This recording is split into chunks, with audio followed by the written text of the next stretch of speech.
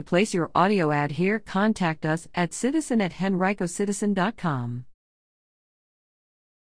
Virginia expands access to child care support for providers. Virginia Governor Ralph Northam announced recently that the state will invest an additional $203.6 million in federal stimulus funds to expand eligibility criteria for the Child Care Subsidy Program and help working families and child care providers hit hard by the pandemic. Although nearly 90% of child care center programs have reopened, the COVID-19 pandemic has led to staffing challenges, revenue shortfalls, and increased operational costs for many providers.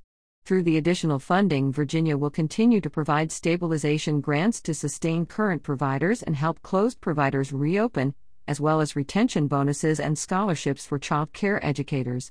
To support families and children in areas where there are few or no options, Virginia will also offer grants to help open new programs.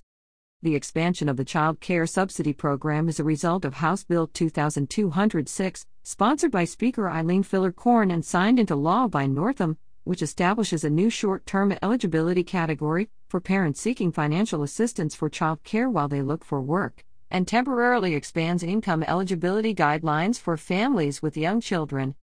The new income eligibility levels allow families with a household income of up to 85% of the state median income to apply if they have a child under age 5 or not yet in kindergarten.